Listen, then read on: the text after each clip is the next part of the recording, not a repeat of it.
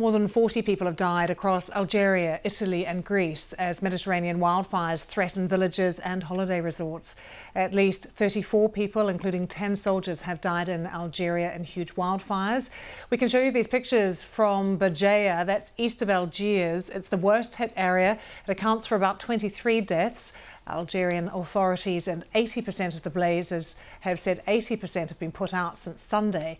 But there is, as you can see, a massive firefighting effort that is still ongoing, involving thousands of personnel, hundreds of fire engines, some aircraft too, and many thousands have been evacuated. Greece too, preparing for more flights, taking people out of roads as fires also rage on the island of Corfu and Evia.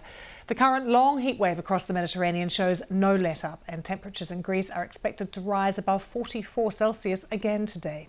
With the latest for us, here's Richard Galpin. This is the desperate situation near Lisbon, the capital of Portugal, where firefighters have been battling the flames with local people trying to help in any way they can. Some have been overwhelmed by what's happening and angry the fire engines did not arrive earlier.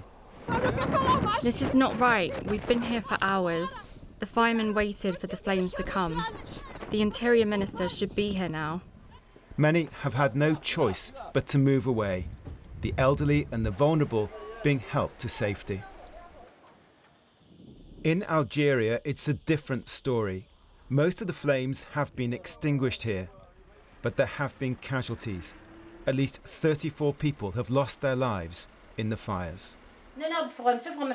They told us to collect our precious items and leave our homes. When we returned, we found everything was burnt and there was nothing left. No furniture, no money, no herd of sheep. Everything was burnt.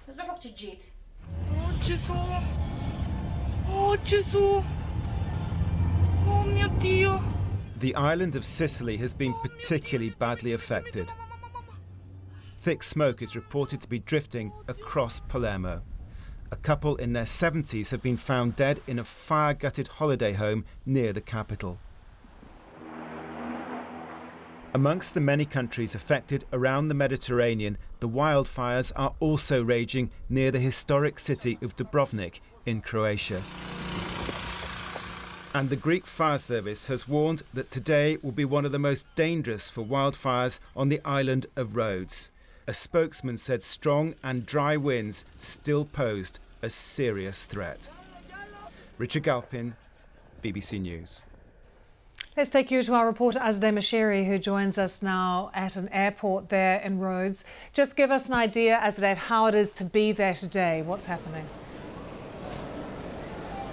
Well, temperatures are set to rise once again. It's expected to be at least up to 44 degrees Celsius in some parts of Greece, which of course is going to concern firefighters who have continued to respond to these wildfires. In fact, when I spoke to the fire service this morning, they said this is going to be one of the most difficult days ahead, that there are dry winds and they're strong, and that means that firefighters have been bracing for further high alerts, further high risks of fires, and now there is a state of emergency on the island of Rhodes. Now, the UK ambassador to Greece is here on the island. Of course, after the scenes we've seen of tourists fleeing their resorts in the southern part of Rhodes where these fires are localised, the ambassador has come to take stock.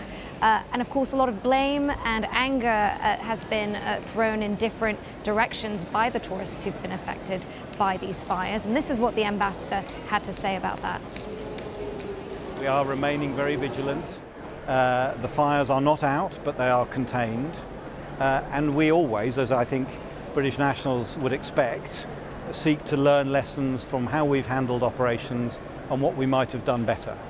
But I would come back to the point that over the weekend, in the face of rapidly changing weather conditions that meant forest fires that for 4 or 5 days before we had been monitoring closely, and where we'd been calling hotel operators and tour operators to check that all was okay, that changed at pace.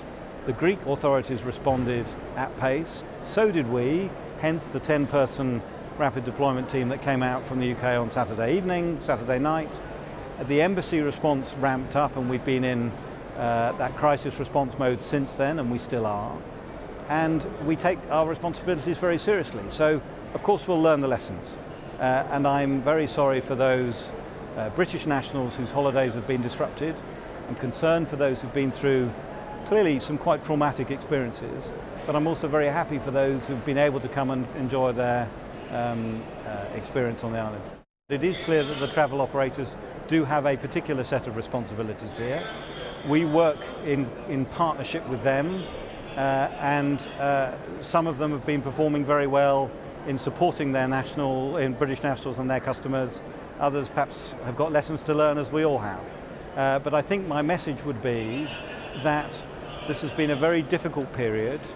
It's difficult for those Greeks who've lost homes and livelihoods, but the outpouring of human sympathy and support that Greeks on Rhodes have shown has, I think, been genuinely heartwarming.